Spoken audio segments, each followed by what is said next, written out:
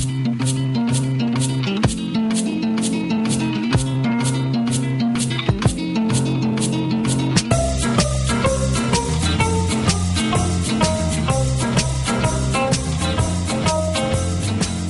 present The Unbelievable Truth, the panel game built on truth and lies. In the chair, please welcome David Mitchell. Hello and welcome to The Unbelievable Truth, the panel show about incredible truths and barely credible lies. I'm David Mitchell. And this week's panel consists of 4 seasoned campaigners, by which I'm afraid I mean they were recently pepper sprayed. Please welcome Ed Byrne, Holly Walsh, Richard Osman and Henning Vane.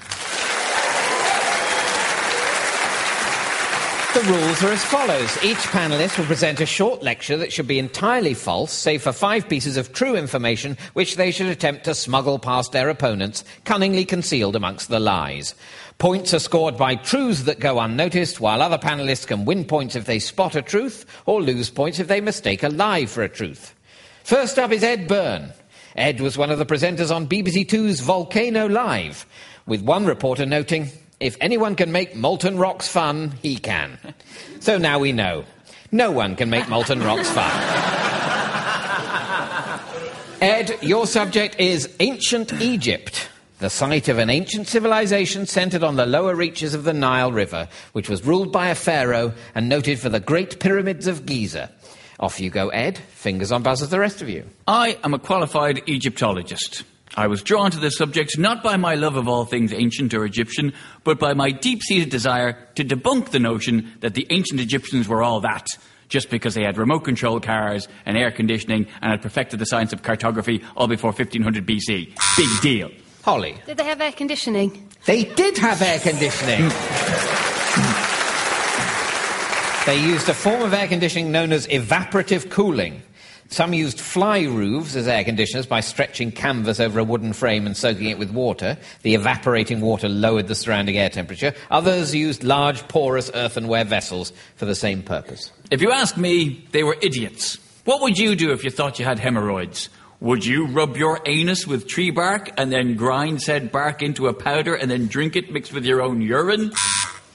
Richard. Yes, I would. I suppose it was a question, so it can't be true or false. I mean, it just is. It is a question. Let's assume no points lost, no points gained. Oh, thank you. Just time lost. We're all a little closer to the grave. A much smaller grave than the pharaohs enjoyed. If you were feeling a bit peaky, bit unwell, bit below par, what would you do? Take some vitamins, an aspirin maybe? Not if you were an ancient Egyptian. You'd take a mouse, mash it up, mix it with some fecal matter and wolf it down, and then probably wonder why you still felt lousy.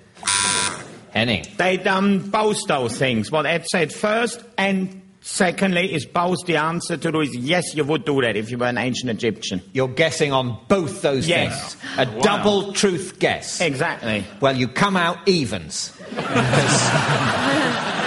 One is true and one isn't. The first one is not true. They did not rub their anus with tree bark and then grind said bark into a powder and drink it. They mixed really with their should. own urine They for really hemorrhoids. Works for you, doesn't it? Well, yeah, they didn't. But if they were unwell, a bit below par, they would take a mouse, mash it up, mix it with some fecal matter and wolf it down. And supposing I was to give you a mixture of honey, sour milk and crocodile dung, what would you do? Would you shrug your shoulders in disgust? Would you think, that's the last time we let him join our secret Santa circle? Well, if you were an ancient Egyptian woman, you'd use it as a contraceptive. Don't ask me how. I presume you just rub it on yourself so nobody wants to go near you. Henning. If I was an old Egyptian woman, that's exactly what I would be doing. I think it was actually an ancient Egyptian woman in the sense of woman from ancient Egypt rather than a very old woman from Egypt. Because I suspect very old women from Egypt probably don't have the same contraceptive needs. But that is true, anyway, whether it's...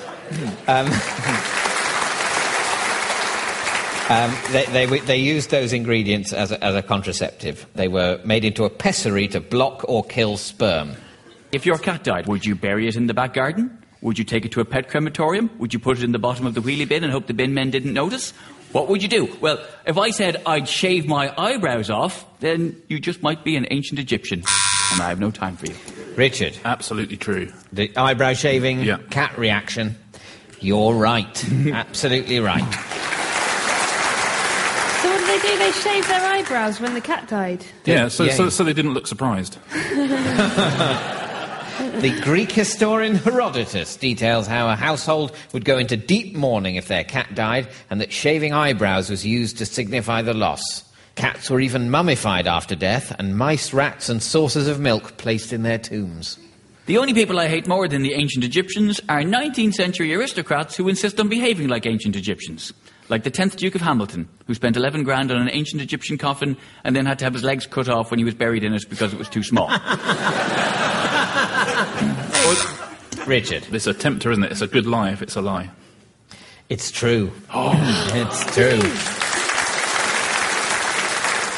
Yes, the sarcophagus was 8 inches too small for the Duke and is thought to have originally been made for an ancient Egyptian lady or court jester.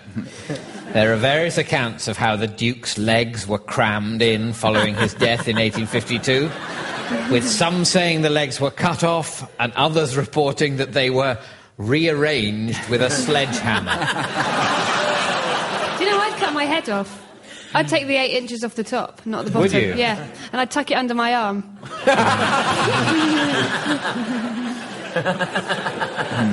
Or put it between my knees, you know, just to... but with my chin facing upwards, it looks like I was giving birth to myself. And I'd shave my eyebrows off just for more surprise. Thank you, Ed. And at the end of that round, Ed, I'm afraid you've managed to smuggle only no truths past the rest of the panel, which means that you've scored no points. OK, we turn now to Holly Walsh. Holly was co-host of the Channel 4 late-night topical entertainment show TNT, though, of course, we only have her word for that. Holly, your subject is ice, a brittle, crystalline, transparent solid that forms when water is frozen. Off you go, Holly. Ice cream doesn't contain either ice or cream. It's harvested from the tears of snowmen. Clint Eastwood's first act as mayor of Carmel, California, was to legalise ice cream street sellers, ice cream brothels, and eating an ice cream whilst using a submachine gun. Ed. The first one, Clint Eastwood legalised ice cream sellers. You're absolutely right. Ice cream isn't actually cold. It only feels like that because all ice is haunted. Ice cubes were only invented as a way for pubs to give you less Diet Coke, and if you stare at ice long enough, you can pretend you've got laser eyes. Though frozen foods sound like a good idea, they can be dangerous. In 1 year alone, 600 Britons are knocked unconscious by frozen lasagnas, 2,000 injure themselves trying to pry apart frozen foods, and an amazing 25,000 people have lost a lip from sipping directly from a vodka luge. Ed. I think it might be the middle one. People have injured themselves trying to pry... That could be the title of this show, couldn't it? I myself have injured myself trying to prise apart frozen food. Well, you're absolutely right. Yes. According to figures released by the Health and Safety Executive in the year 2000, actually there were 2,040 injuries recorded as a result of frozen food. Most of these were caused by people trying to pry the food apart with a knife. Surprisingly, ice hockey is actually only the third most dangerous sport after drunk darts and bleach volleyball. Only 2% of professional ice hockey players have lost a finger, 62% have lost a tooth, and 98% have lost the ability to recall why they took the sport up in the first place.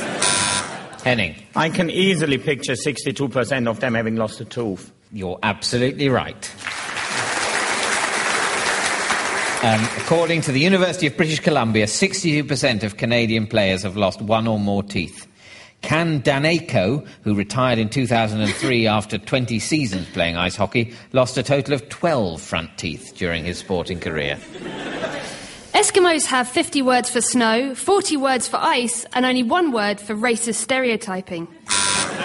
Henning. I don't know if that's an urban myth or not, but that there is 50 words for snow in the Inuit language. It is an urban myth. Okay. Yeah. No, they have about the same number as we do in English, e.g. slush, drift, sleet, snow. Oh, no, it was the colour white, wasn't it, that they had 50 words for?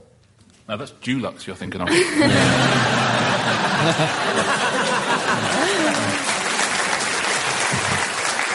Holly. Captain Clarence Birdseye, the inventor of slush puppies, named them after the area known as Slushpupo in eastern Siberia, a place so cold that people's breath actually freezes and falls to the ground as ice crystals. A lady's frozen sigh is regarded as a local delicacy there, and a fart as a quick snack. Richard. I'm going to say that your breath does fall to the ground in eastern Siberia as, I can as picture crystals. that. Yeah, you're right, it does. It does indeed. When the air temperature drops below minus 55 degrees Celsius, as it does in eastern Siberia, it causes the moisture in people's exhaled breath to turn into ice crystals in the air.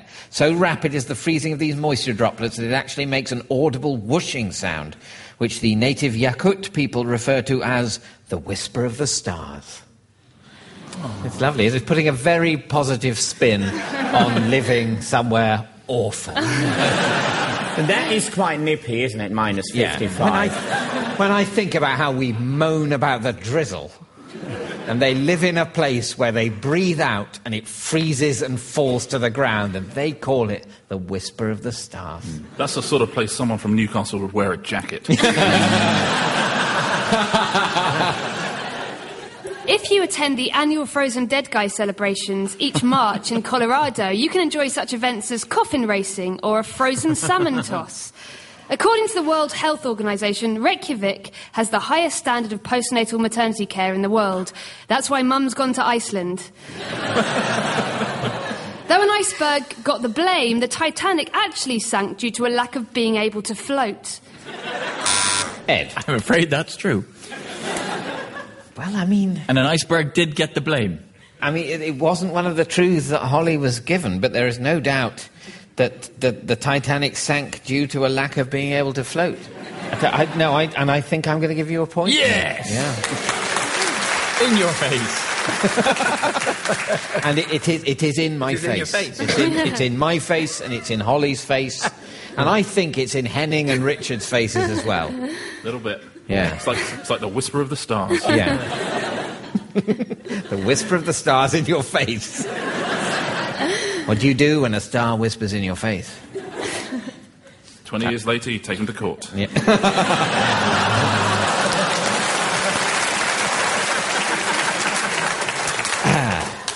Thank you, Holly.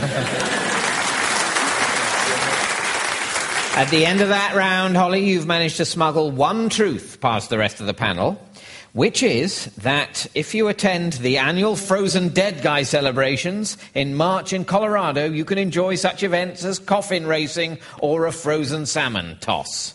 That means, Holly, that you've scored 1 point.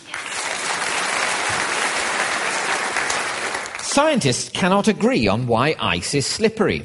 One scientist concluded, it seems clear that the molecular structure is...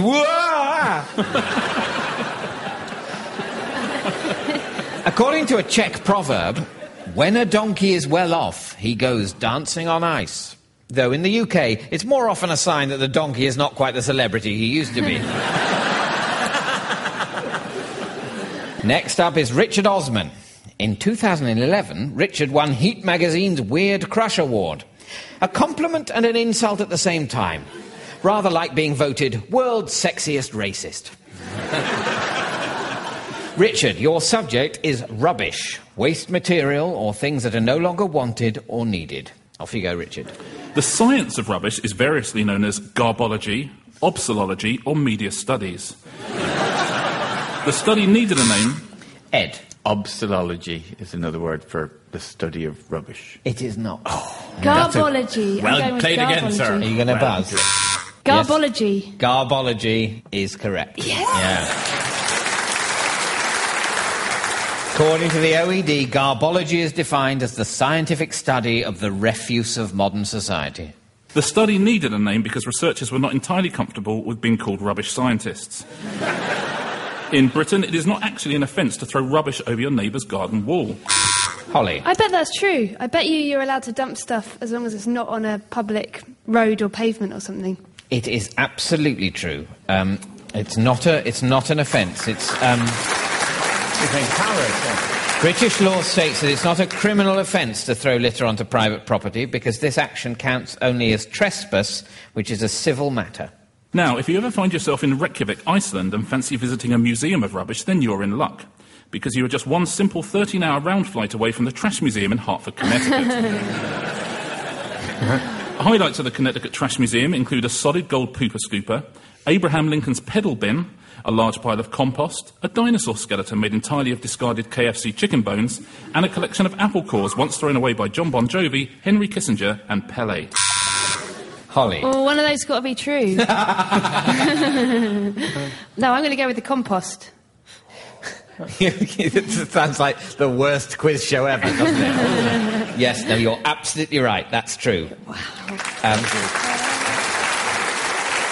That is a highlight of the Connecticut Trash Museum. Other highlights include a 1-ton Trashosaurus constructed out of recycled materials and an old-fashioned town dump. Sadly, the Trash Museum had to close for a week in 2013 after foxes got in overnight. Henning. Again, I believe that. It's not true.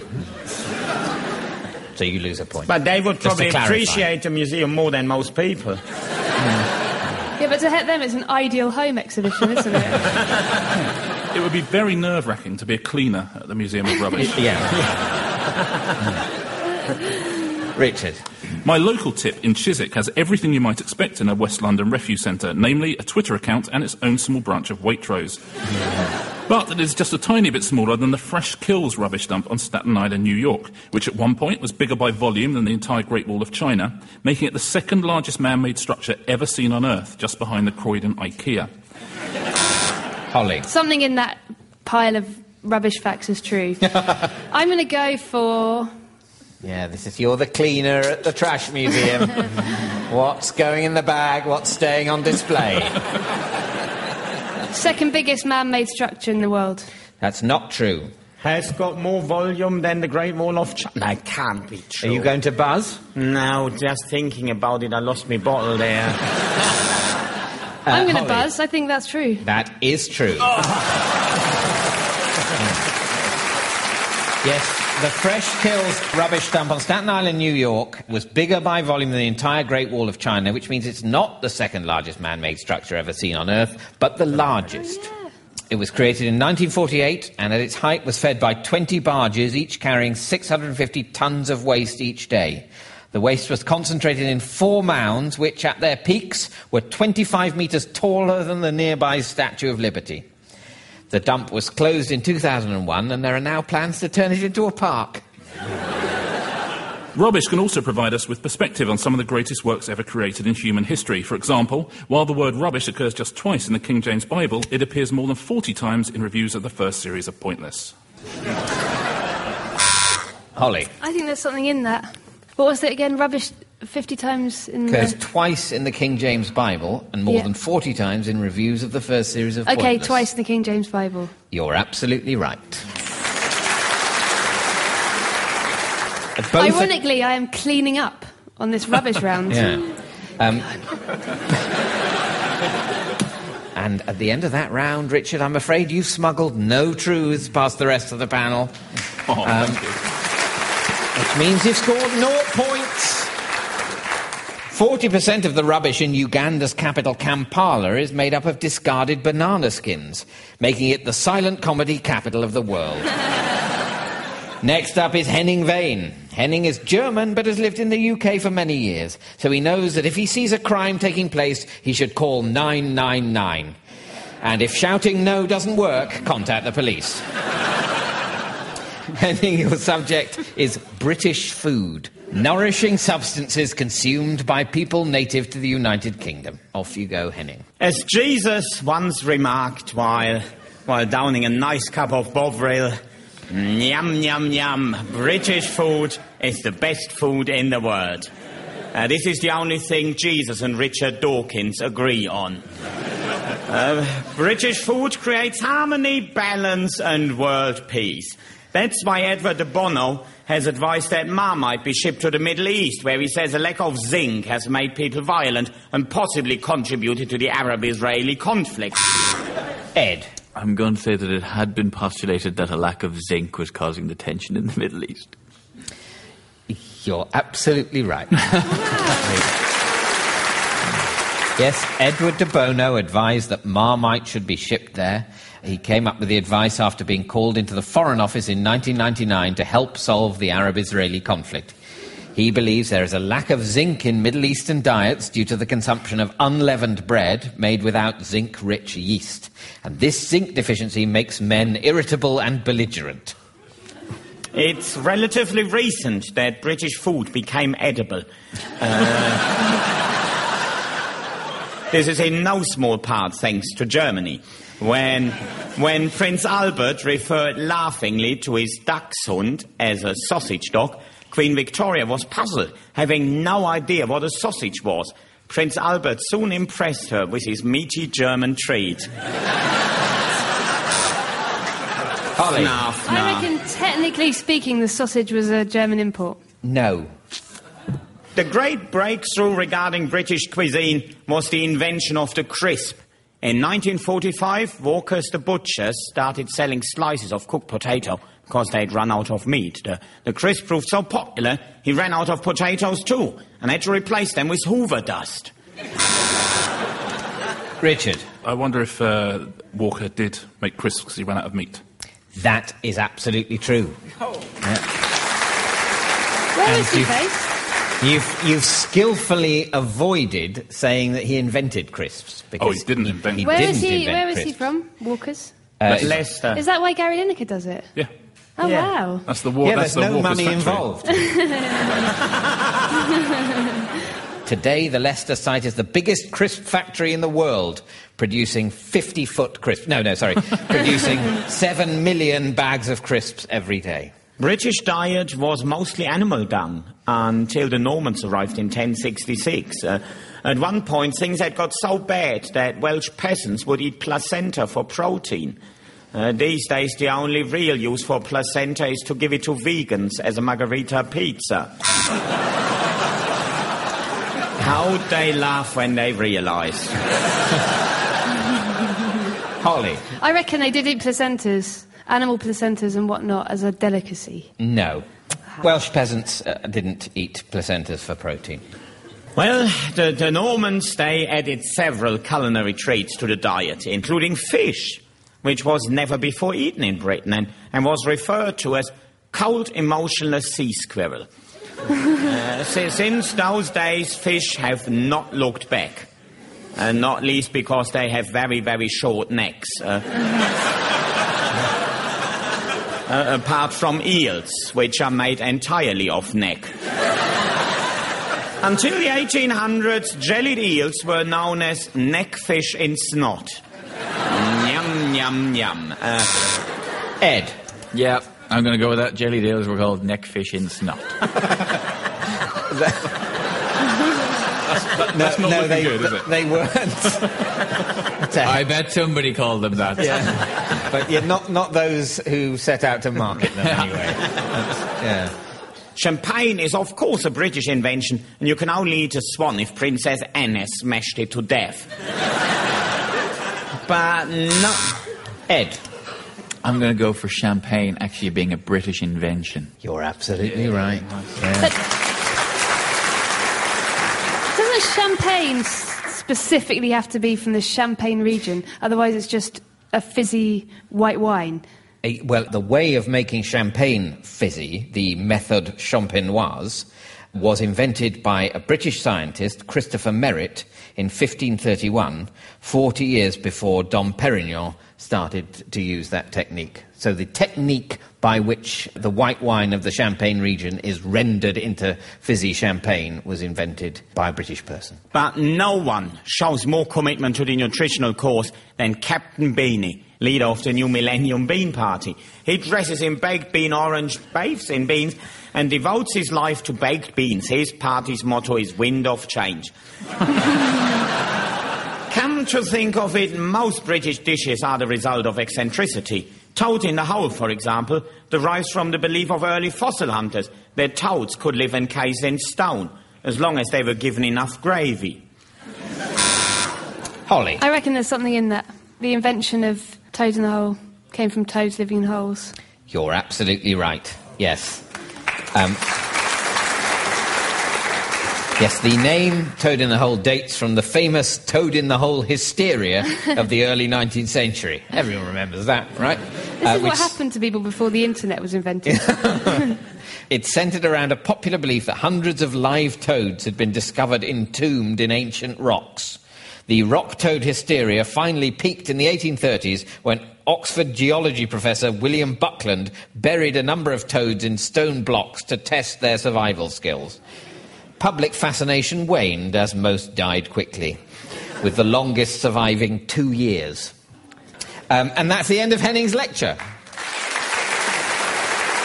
At the end of that round, Henning, you've managed to smuggle one truth past the rest of the panel, which is that Captain Beanie is the leader of the New Millennium Bean Party. He dresses in baked bean orange, bathes in beans, and devotes his life to baked beans. His party's motto is Wind of Change, as you said. This orange-painted Welshman in a superhero costume won the 2009 Eccentric of the Year award, bestowed by the Eccentric Club, whose current patron is the Duke of Edinburgh. Captain Beanie, who claims to be from the planet Venus but is actually from Port Talbot, has stood for election to everything from his local borough council to the 2010 general election, where it says here he defeated the UKIP candidate by 69 votes.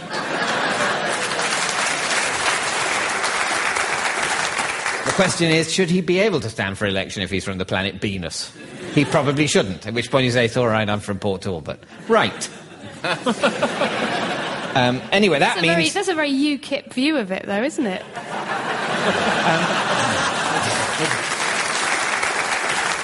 That means, Henning, that you've scored 1 point. Which brings us to the final scores. In fourth place, with no points, we have Henning Vane. In joint second place with 1 point each, it's Ed Byrne and Richard Osman.